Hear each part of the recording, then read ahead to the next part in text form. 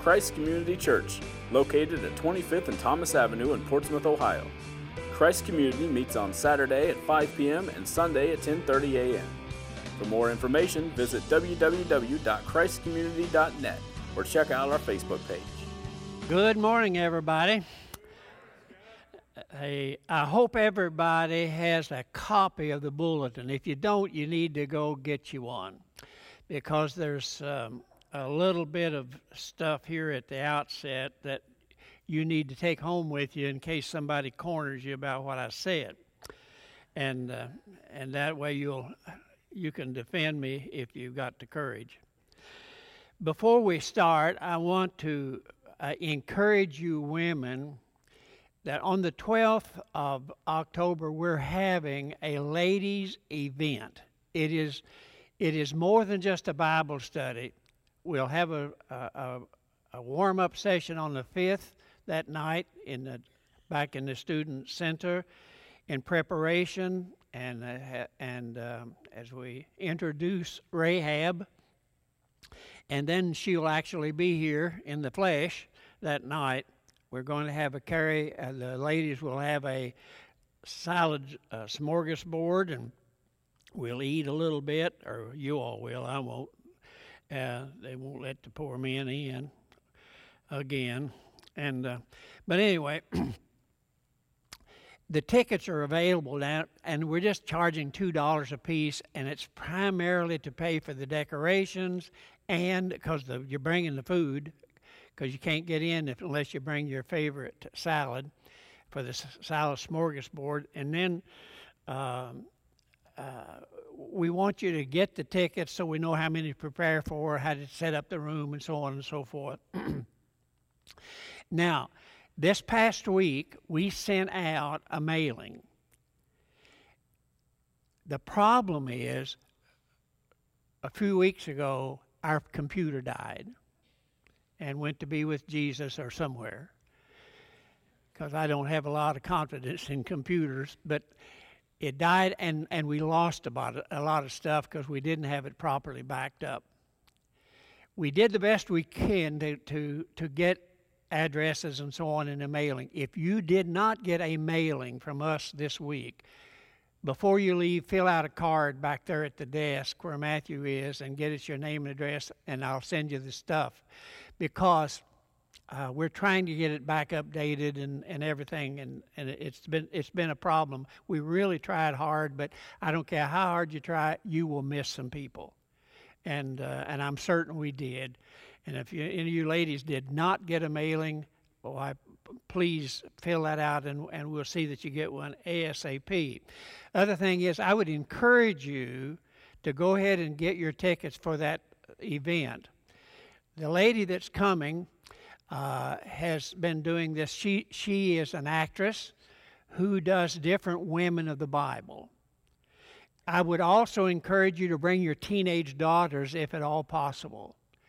And besides that, we need some teenage kids to help carry the stuff in for different folks, and we'll make them earn their supper. But I think you'll really enjoy the program. It's a church-wide event. It's just not a little Bible study like we've had with maybe 40 or 50 women. This is we would like to have 150, 200 women for that event. There'll be a little bit of a program ahead of time with some singing, so on, and we'll introduce her. You probably saw on the way in the background with the Jericho thing, and the place where the spies came out, and the cord where she hung it out, where Rahab hung it out. And so I think you'll learn a lot. In fact, if you choose to come both on the 5th and for the warm-up and the thing on the 12th, you'll probably know more about Rahab, Joshua, and Jericho than most preachers. I promise you that. And because I'm going to see to it, okay? I'm not bragging, I'm just telling you. That's the way it's going to be. There's two or three other things that I wanted to point out to you. I want to talk about my friend Mel Smith for a minute. Mel's daughter died here recently in Cincinnati. She had 3 children. And Mel, He's either 64 or 65, works out at the prison. And Mel has chosen to take those children into the home. That's a big undertaking. And I want you to just remember Mel in your prayers, because if you were 40, it would be a big deal. But I think he's already 65. And anytime that any of us are required to do that, and a lot of us who are grandparents have done that. But having done that myself, I'm telling you, it's a major undertaking and a life-changing thing. So keep Mel in your prayers, if you will, please. The other thing that's going to happen, it looks like, is Sunday night. The Saturday night service is going to be moved from here into, I don't know when yet, but into the chapel, and it's going to be called the Saturday night chapel service. And the reason we're doing that is because we want to change the thing there on Saturday night so that we can have, there will be some intimacy where we can talk with each other and take testimonies and so on and so forth, so that everybody, you can't do that in here because you can't hear, the room is too big. But just to alert you that that's in the plans. As of last night, the folks kind of approved of that. Now, the message this morning has some information in it that is generally not accepted by many churches and our culture. And that's the reason I wanted you to have a copy of the outline of the sermon, because everything that I intend to say, I'm going to back up with book, chapter, and verse. So understand, I'm very careful about what I'm talking about. And here's the statement that is often made that causes a lot of people confusion. It is just a simple statement that has some truth to it. The statement is this: God is in charge of everything. And I'm going to tell you, by his own choice, he isn't.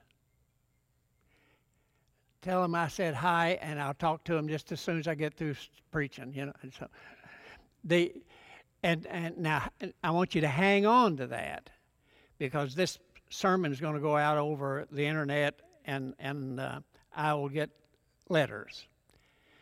I don't care about that. I care about you knowing what the Bible says, regardless of what theologians and others say. Who's running the show here on earth? That's the big question. Now, before we get into that and deal with it as it's there on your bulletin, the subject assigned to me for today was the word Emmanuel. The word Emmanuel literally means, from the Hebrew text, God with us. That's the literal meaning of the word, God with us. That word is not in the New Testament. It's an Old Testament thing that was in the book of Isaiah in the 7th chapter here in particular, mentioned again in the 8th chapter. But I'm going to read what it says here in the 7th chapter, and where the word comes from and what it means, and how it ultimately was predicting the coming of the Messiah, which is literally God with us. So it reads like this, and the context is that Isaiah is trying to get across to the people a message from God, and he's having to deal with some others. And so the Lord spoke to a guy named Ahaz, and he said, "Ask the Lord your God for a sign, whether in the deepest depths or the highest heights." But Ahaz said, and Ahaz was a religious man, he said, "I will not ask. I will not put the Lord God to a test. I'll not test. In testing done, he'll test me. I won't test him." Then Isaiah said, he was the court prophet. Isaiah wasn't some wanderer out in the woods. He actually lived in the palace of the king. He was what's called a court prophet. And he was the chief spokesman. Then Isaiah said, "Hear me now, you house of David," or the Israelites and the kings? Is it not enough to try the patience of men? Why do you try the patience of God too? Therefore, the Lord himself will give you a sign. A virgin will be with child. Now, I need to stop there for a second. The word virgin here is not the word that means just virgin. It actually means, it is literally translated young woman. It can be a virgin. It can be someone that isn't. It just means a young woman. I'll tell you why it was translated virgin in a minute. Will be with child and will give birth to a son, and they will call his name Emmanuel. And that word Emmanuel is the Hebrew term, and it doesn't translate it into and God is with us. Because the Israelites were in danger of all kinds of threats from the Assyrians and the Babylonians, and they were asking the question, where's God? How can he let all of this stuff go on? Where's God? Is he in charge or isn't he?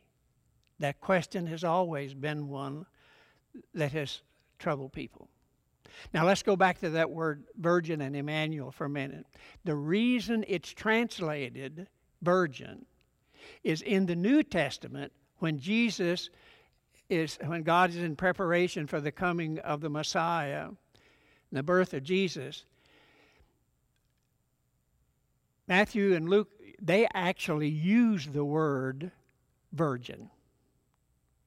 A virgin shall give birth to a son, and his name will be Jesus.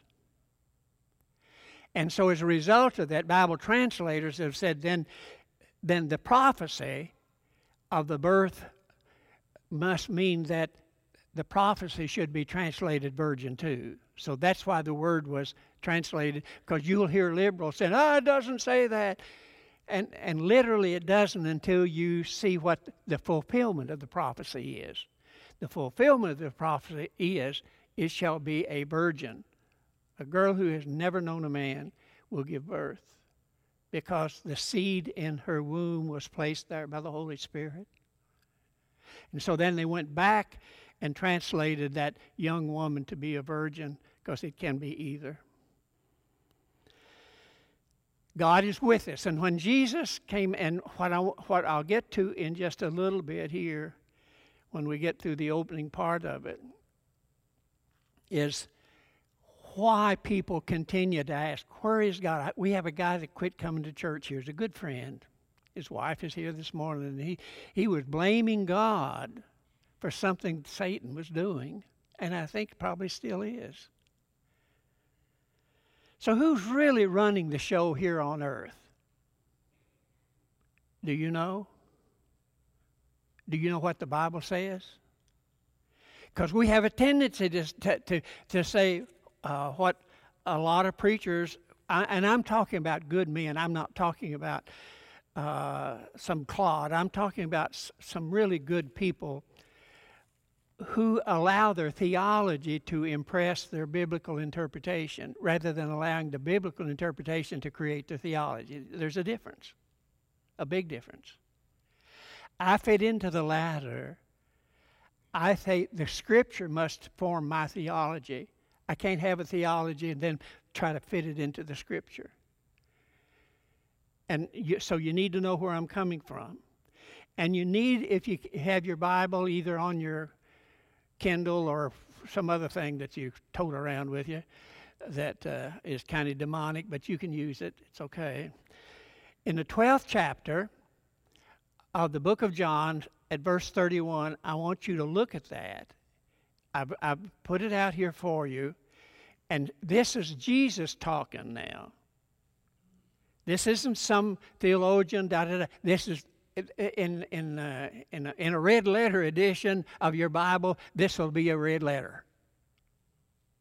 And here is what Jesus is saying, starting at verse 30. What had happened there was, for the third time, God had announced that Jesus was his son and glorified his name. And Jesus comments on that to those who were listening. The voice, he said, was for your benefit, not mine. Now is the time for judgment on this world. Now, he's talking about this world, not heaven. He's talking about us here. And he goes on to say, now the prince of this world will be driven out. Who do you suppose is the prince of this world that Jesus is talking about? It's none other than the devil himself. It is Satan himself. And he goes ahead and comments on that. And what I put in your writing there was the Greek word that is translated prince. Because it means, it literally translated instead of prince would be ruler over. The ruler over this world. The word archon is where we get our word arch. And an arch is a what? And so he is saying here that the day is coming when Satan will be judged. Satan, who is the ruler over this world.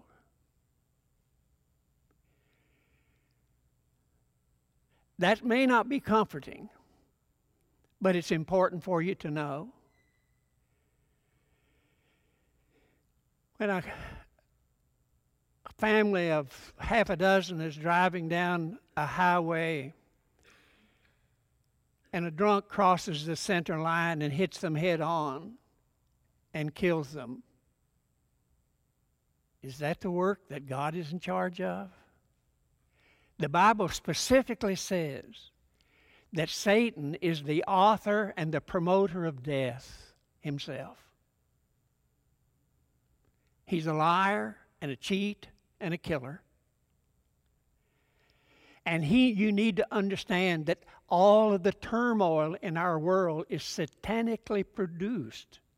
God, when He's totally in charge, chooses to be totally in charge, and ultimately His will be done.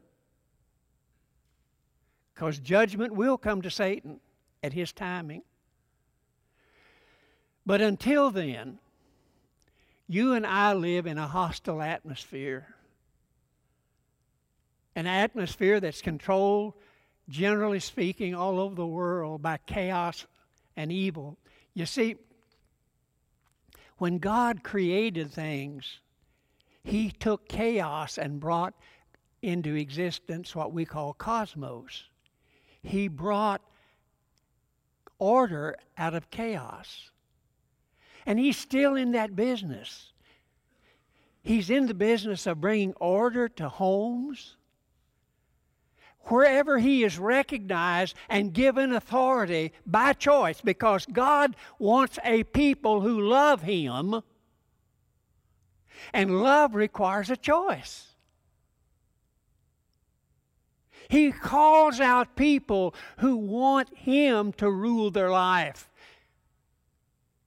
That's the reason Paul wrote to the church in Rome, a political power of the world, and said to Christians who lived there, and they were living in a hostile atmosphere, not to be conformed to this world, Romans 12:1 and following, but be ye transformed or changed by the renewing of the way you think, the renewing of your mind. Folks, we live and will continue to live until Jesus comes again in a hostile, anti-Christian atmosphere.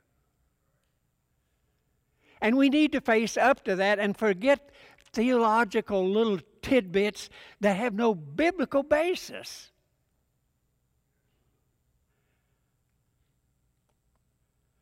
God's people live in a hostile world, and Jesus came to say, here's who God is.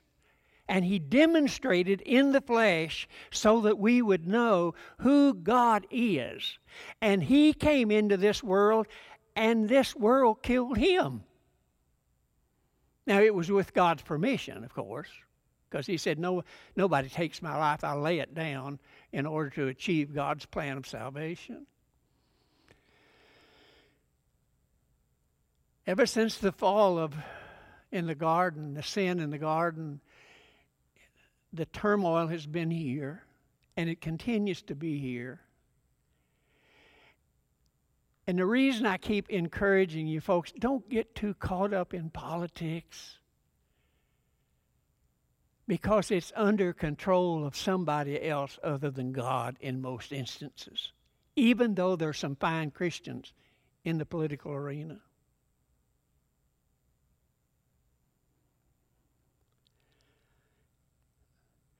So Jesus came into the world, and then he said to his 12, I'm going to die. And when he said this in the 13th chapter of John, Peter jumped up. We don't want you to. We're comforted whenever we're with you. Well, that makes sense, doesn't it? But Jesus says, well, it can't work that way. I didn't come into the world just for the Jews. I came into the world for the whole world. And because I'm in a physical body, I can't be everywhere at once. I have to go away. But if I go away, I will send another comforter. And the word another there's two Greek words for it. I hate to dump this on you, but it's important. There are two Greek words for other. One means allos, which is another exactly the same. And then the other word you'll recognize because it's heteros, where we get heterosexual. It means other but different. And Jesus used the word allos. I'll petition the Father who will send another comforter just like me. And then he goes on in the 14th and 15th chapter to say, and that other comforter is the Spirit of God, the Holy Spirit himself. Now the beauty of it is that when the Holy Spirit comes, he's not going to go away. And the Spirit of God can be everywhere all the time when Jesus' physical body was limited by time and space. So it was necessary, he said, that I go away and send the Comforter. The Comforter who can be with us all of the time. And that's what Emmanuel is really about. What does it mean? God with us. We struggle with that in our minds sometimes because of programming, and we're all programmed. You know, I know with the best of intentions, I was programmed in regard to prayer all wrong by really good Christian people who meant well. I was programmed to believe that if you're really going to pray, you need to get out on your knees and fix your hands and bow your head and close your eyes. That just isn't true. The most effective time that I pray is usually in the car, driving around, and I see a house like Mel's, or I see your house, and believe it or not, the Lord, even sometimes when I'm laying on the bed reading Scripture, He'll bring names to my mind to pray, to call to intercede for you. That's what we're really for. We're to intercede for each other. Speak on each other's behalf. And you don't have to be in a church building. You don't have to be, because anywhere you are, the Spirit of God is. And you can speak with Him wherever you are, whatever you're doing. But you see, we get programmed with words. When Jesus' disciples came to Him and they said, teach us to pray like you do. And He used the model prayer. And He started, Our Father, where is the Father? Who art in heaven. So what we get to thinking is, God is in heaven. So how can He be in heaven and here at the same time? Well, the answer is, God is Spirit. And He expresses Himself in a Trinitarian form. Father, Son, and Holy Spirit. And His capacity to do that is kind of easy for Him, but difficult at times for us to comprehend. But here's what He said. If you have become a Christian, and you become a Christian when you know that if you don't become a Christian, you're going to die twice. When you finally get that in your head, See, it's appointed unto man once to die. That's when we are separated from the flesh. And separated from it, because the word death means what? Separation. So when we die physically and we lay aside this earthly body, and as the Apostle Paul said, and to be absent from the body is to be present with the Lord. We're just really changing locations when we die. Even though death is not a friend, it's an enemy. So we have trouble sometimes getting clear in our mind that even though we say, our Father who art in heaven, He is here with us all of the time. That's the reason Jesus said, I'm sending the Holy Spirit with you.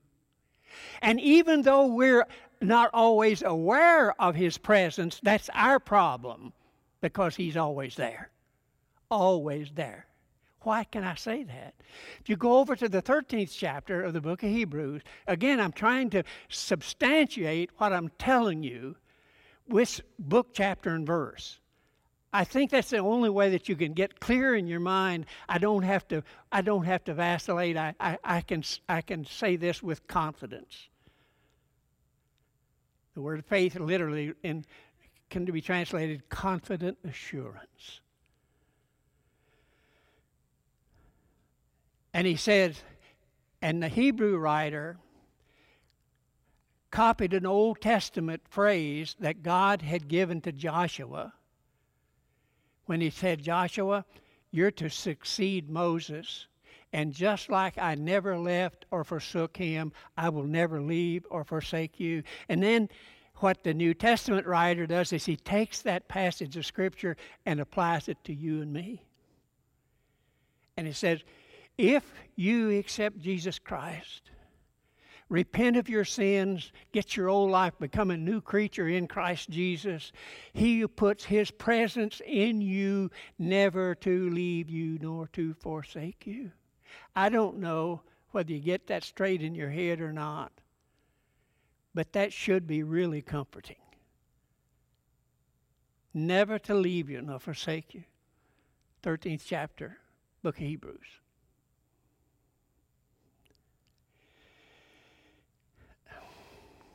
We live in a hostile atmosphere when the most of our world believes that you and I were not created in the image of God.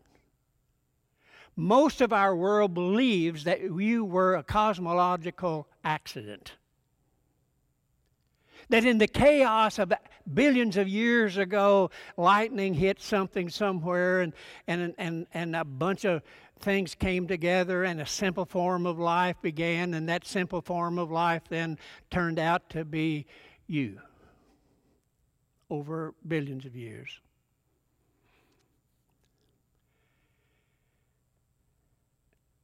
And because that is the dominant teaching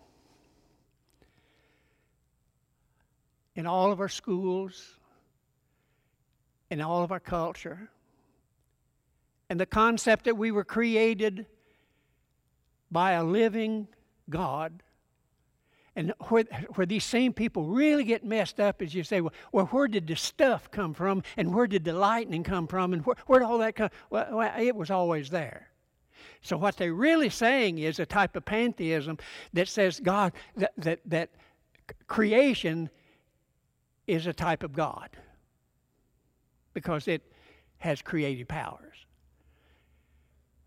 Now, if you really want to buy into that, I got a bridge or two to sell you, and we can get our building paid for. We live in a world that poo-poos the fact that there is a God who spoke into existence everything that exists, and that's where it came from. And that same God has chosen to be present with us all of the time so that we can survive in a hostile atmosphere. Not only can we survive, but we can be useful to Him and to each other in a hostile atmosphere. There's more to life than what we have here on earth. It's an interesting thing. The Apostle Paul actually said it this way. He said, if this is in the 15th chapter of the book of 1 Corinthians, that's the chapter we use all the time for Easter, resurrection, so on and so forth. And he said, if we have faith only in this life, the one we're living in now with skin on, if that's all we have, we are of all men, he said, most miserable. Matthew was an ornery kid, and his mother thought, oh, I can change him with love. And I said, give me a stick. I'll change that sucker. And she actually came around and said, he's all yours. I said, hallelujah. So I sent him to California to be with his brother, Brian, gave him legal permission to do with whatever he wanted to, and he stuck him in a military school. And Brian at that time was working for a couple of Jewish fellas. He got a degree in Nashville in music management from Belmont College. It's the only one in the country they had at that time. And he went out to California, and he got a job working with two young songwriters from New York City, a couple of Jewish fellas named Jerry Lieber and Mike Stoller. They became really famous and rich because they wrote several things for Elvis. But one of the songs that they wrote, Peggy Lee sang. Those old guys remember Peggy Lee. You youngers, you don't have the foggiest idea what I'm talking about. But Peggy Lee sang a song entitled "If That's All There Is," that Lieber and Stoller had written. It became a tremendously popular song. If that's all there is, had this one line says, if that's all there is, then strike up the band and start dancing and bring out the booze. Because if that's all there is, what difference does it make?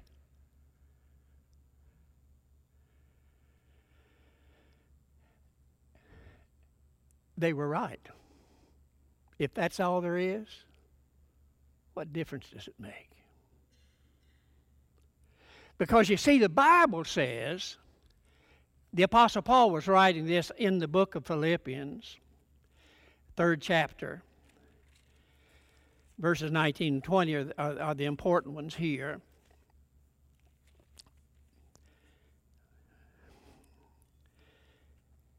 The Apostle Paul said, hey, look, here's the way it is.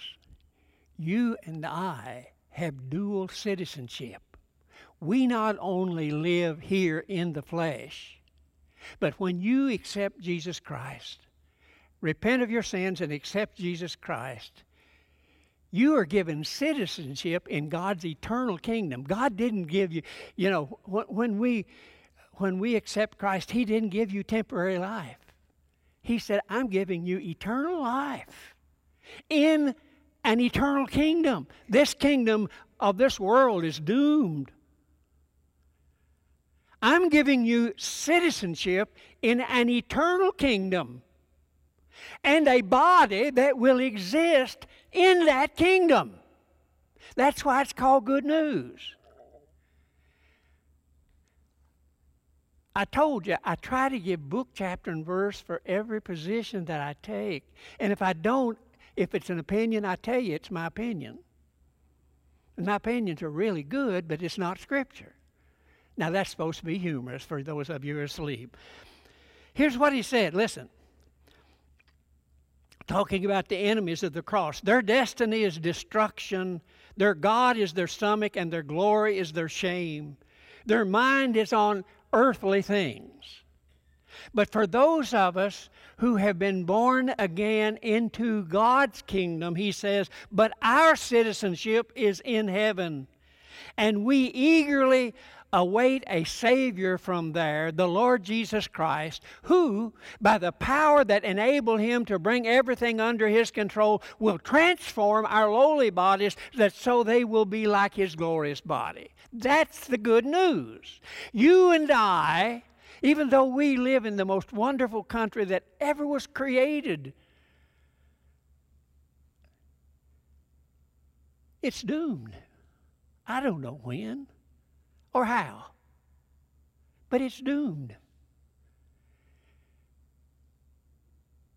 God has placed a curse upon it, and it's going to be melt in a fervent heat, Peter said. But you and I have citizenship through our new birth into God's kingdom. In a kingdom where Satan is bound, cast out, and has zero influence. And here he rules the show.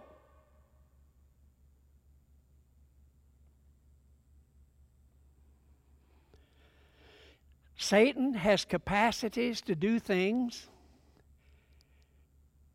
that are truly impressive. Almost all of the things that in the religious world where people keep talking about miracles and stuff, Satan can do almost all of them. Now somebody's going to say, because I had a preacher corner me about that not very long ago, and he said, well, where do you find that? It's in 2 Thessalonians.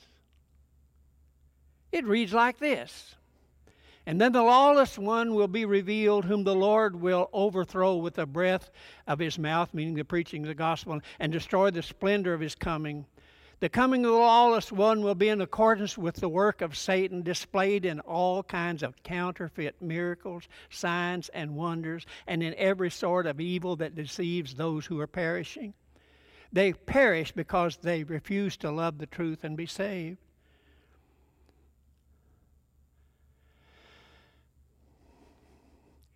There's only one thing in the whole religious world that Satan cannot duplicate. Just one. Only one. And that's the kind of love that only God has. You see, in the New Testament, there are two different words for love. One is a word that anybody can have. It's called phileo. That's the verb form, meaning to love. And it's the basis of where we get Philadelphia. Phileo, Delphios. Delphios means a whole bunch of people in one place, which is a city. Phileo meaning brotherly love. And so Philadelphia is called what? The city of brotherly love. But that's not what we're talking about. There's another word that Jesus always uses of himself and his Father. It's the word agape love. Agape love means that I will deny myself in order to benefit you. Satan is totally incapable of doing that because his whole demeanor is evil and selfish. What's the biggest problem you and I have? Even after we become Christians, what's the biggest problem we have? It's selfishness. And we struggle with it. And we struggle more than we need to. Because God is intimately available for giving assistance if we'll just recognize his presence and let him influence our lives. He's always there.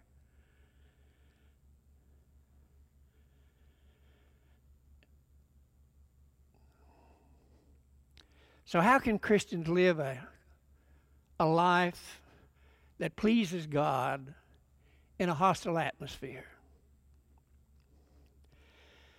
Well, the first thing we have to do is to be saved, and then we must recognize we need help.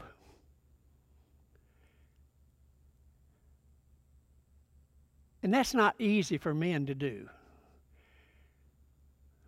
Women who hatch babies and do all that kind of stuff, they're just a whole lot better at it than men are.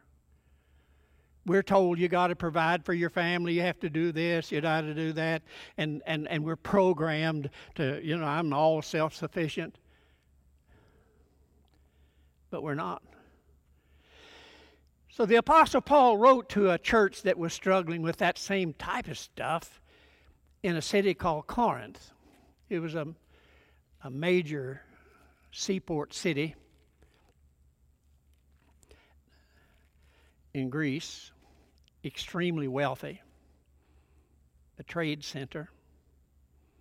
And Christians, there were, on top of the hill called the Acropolis, there was a great big pagan temple to Aphrodite. And every night, 1,000 prostitutes, both male and female, would come down into that city and ply their trade, and Christians were trying to exist right in the middle of it.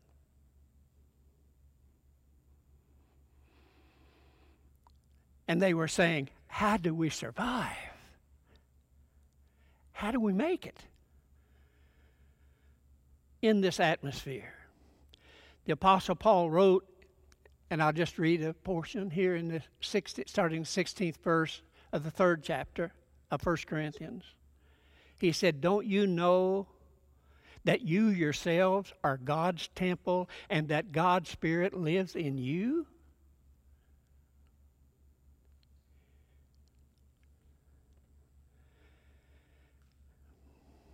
If anyone destroys God's temple, God will destroy him.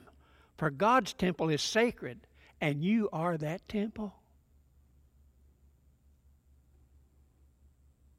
God lives in this world, but He lives primarily in His people to strengthen them and to encourage them and to teach them to rely on each other and to encourage each other in order to survive.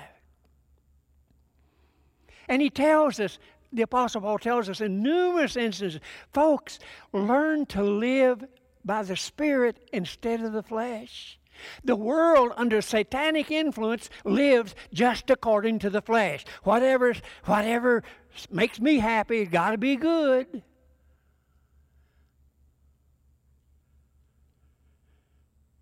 But in the book of Galatians, where the Apostle Paul is addressing that problem with the people in Galatia, just like they were over in Corinth, here in the 5th chapter, he says this, starting about verse 16.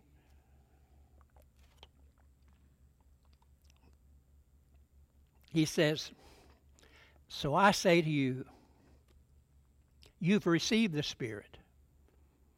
Now live by the Spirit, and you'll not gratify the desires of your sinful nature. For the sinful nature, which is contrary to the Spirit, and the Spirit, which is contrary to the sinful nature, they're in conflict with each other, so that you do not know what you want. But if you're led by the Spirit, which means a consciousness of the presence of God on a continuum in your life. And don't you admit with me that we're so easily distracted from an awareness of the presence of God around us and in us?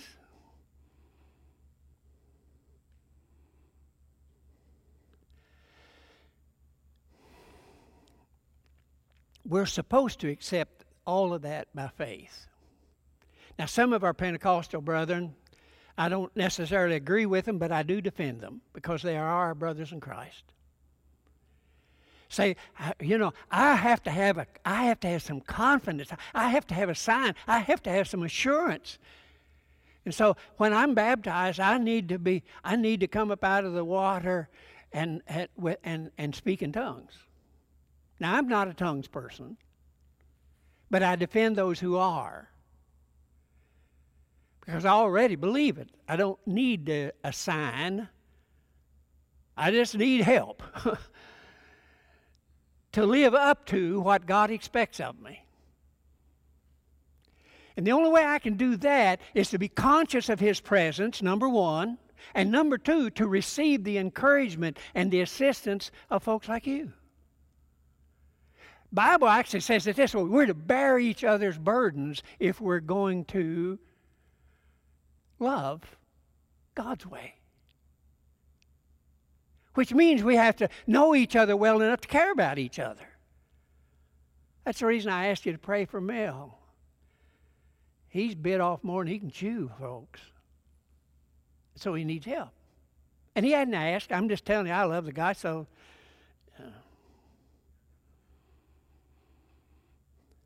we need help to survive in a hostile atmosphere. And sometimes we get so wrapped up in thinking we can change our world that we just end up getting depressed. Because we're trying to do something that can't be done. Only God can do it. And He's already said, I'm just going to get rid of it. And we need to seek the blessing of discernment. The word discernment means the capacity to tell right from wrong. Because we're living in a world today where there's so much confusion, and confusion is caused by the devil. All of this sexual all that stuff is confusion that's caused by the devil. And a lot of decent, good people are being terribly confused by it. What we need to do, now I got to wind this thing up here, I guess. What God has promised us, if we can just discipline ourselves to the place or encourage each other to be reminded of the fact God is here. Emmanuel, God is present all the time, everywhere. You don't have to go to church. The church, I was in an evangelistic meeting years ago, and the song leader was saying, I want the Holy Spirit to come here today. And I told him after, I said, he's been here all the time. He said, how you know? I said, he came with me. I know he was here. Didn't he come with you? If he didn't, then you and I need to talk.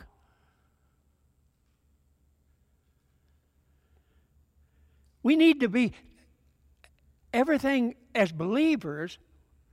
If we can become conscious of the abiding presence of the living God, if we can do that, think of what it will do to morals and to just about everything else. We don't have to, because in the flesh,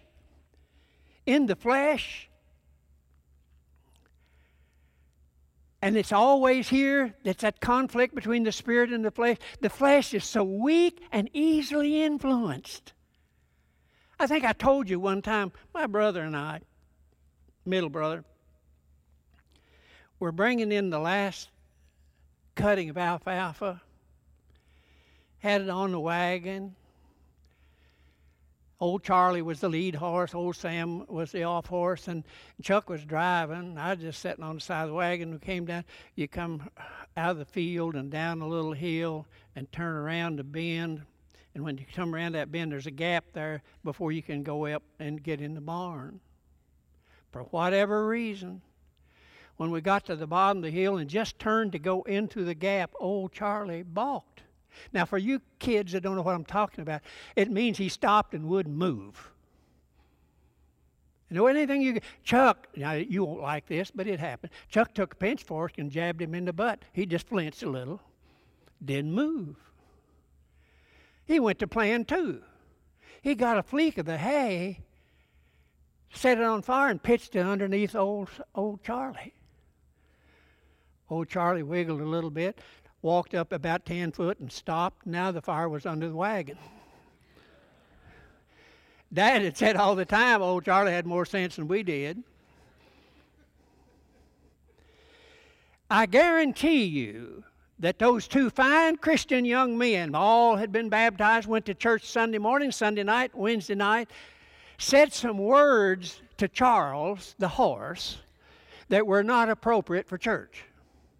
Because, you see, the flesh is so easily influenced that we can fall into that trap so easily. But if he and I had been consciously aware of the presence that God was right there, we wouldn't have said a word except pat old Charlie on the fanny and say, you'll be all right, Hoss, The consciousness of the presence of God is, in one sense, a fulfillment of what Jesus requested us to do, and the source of the power of the Christian influence in a hostile world. When Jesus gathered with his 11, and it's recorded in the 28th chapter of Matthew, he told them,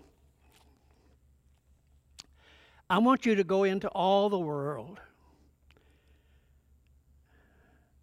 and make disciples of all the nations, not just Jews, Gentiles, for everybody. I want you to baptize them in the name of the Father, the Son, and the Holy Spirit. Teach them to obey what I've taught you.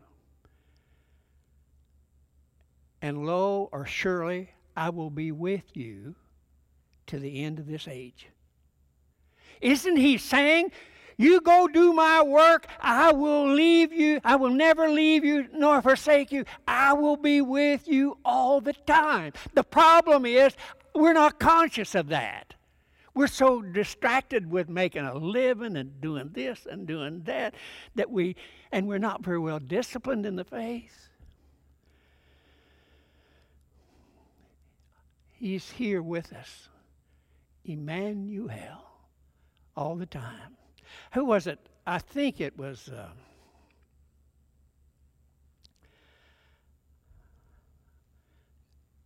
I forget the name of the poet who said, I met God in the morning when my day was at its very best. And his presence came to me just like the sunshine. And his glory filled my breast. And all day long his presence lingered. All day long he stayed with me. And we walked the world in perfect calmness in a very troubled sea. Seek the Lord. Claim his promise to be with you. It will transform your life.